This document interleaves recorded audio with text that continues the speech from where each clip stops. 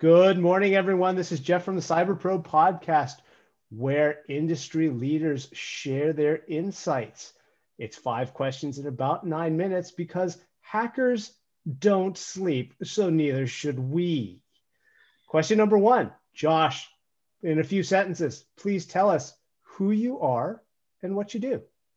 Hi, I'm Josh Burnett, retired Staff Sergeant, U.S. Army, retired in 2014, founded my company, Virescit Tactical Systems, also doing business as VTS Cyber. In September 2014, we're just under 7 years in, and we do operational, offensive, and defensive cybersecurity, social engineering work, and digital forensics and incident response work for federal customers and regulated industries.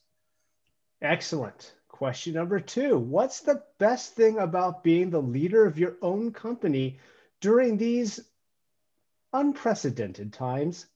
So one of the great things about starting and founding my own company was really the thought process and idea that we could change the paradigm within the cyber and IT industries about how people were hired and how cyber and IT services were acquired by, at the time, who our largest customer was, and that was federal government agencies. And we've kind of seen a steady trend of similar types of activities across the regulated industries that we support. So our goal was to hire basically everybody who no one else would. We want to hire recent college graduates, current college students. We want to hire veterans who have clearances but maybe have never worked in cyber. We can teach you cyber, but if you can bring those soft skills and clearance and leadership and management capabilities to the forefront without us having to teach you that, then we'll just give you the tools to be dangerous inside of our industry. And then we work quite heavily with adults on the autism spectrum and other developmental disabilities as well.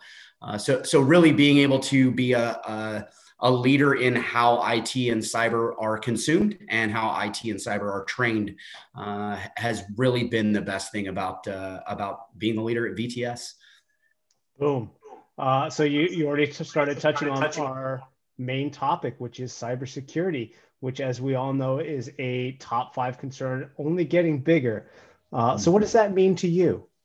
So one of the interesting things about the question of what cybersecurity means to me and it being a top concern, we've seen a steady trend within IT and cyber over the last probably, I would say, 20 years. It goes back before, cyber was this coined term. We're talking 20, 25, 30 years.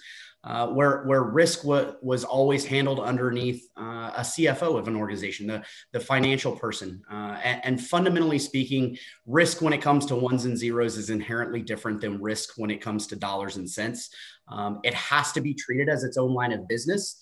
But we have to look across the industry and work with our customers and partners to make sure that they understand that at the end of the day, cybersecurity has to be treated as its own line of business, but it has to be treated as an enabler for every other line of business that your organization does.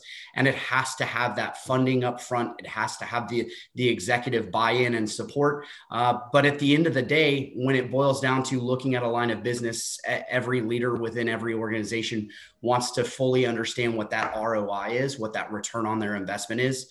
But we can't look at ROI inside of cybersecurity the way every other industry does or every other line of business does.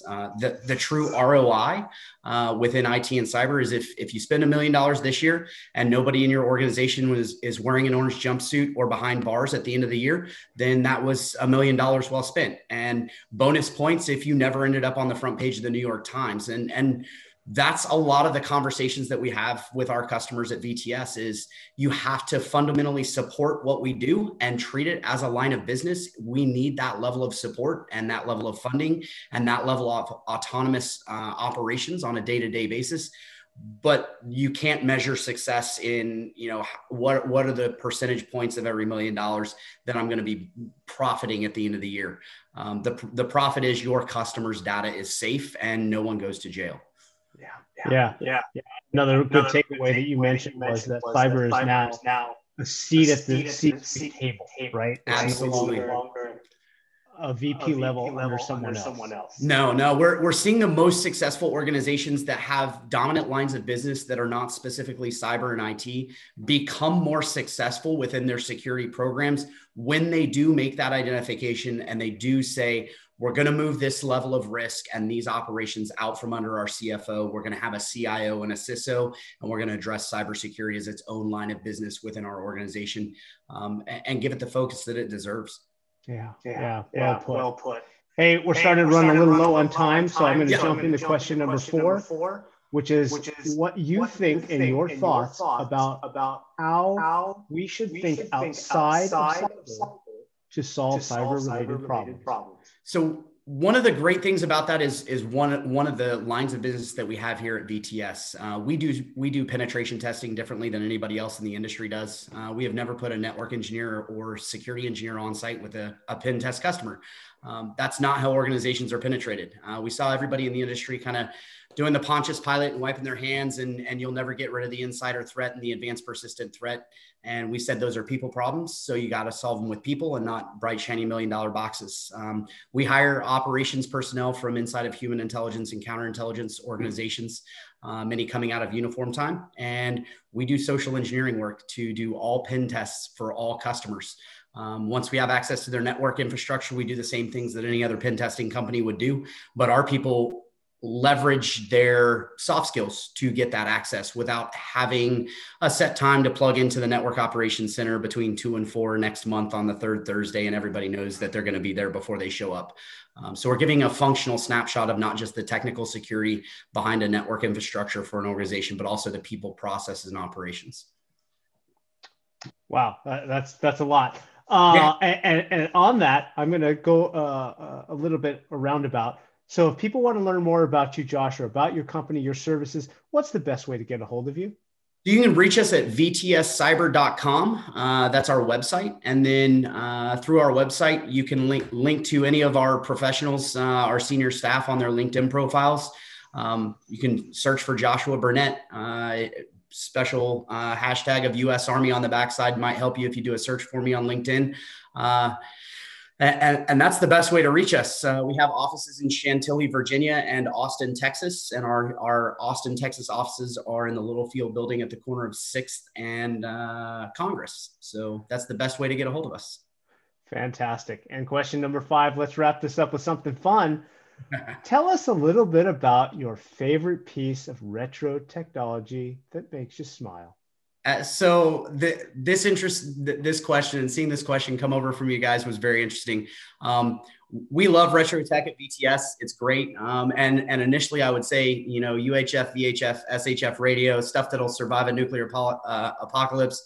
But what I will honestly tell you is my single piece of favorite retro technology is the one-way diode. And I say that for a reason. We've used it in a handful of network architectures over the last, believe it or not, 3 or 4 years, specifically to serve security functions where we wanted to be able to push information in one way and not worry about potential connections coming back down the pipe towards us.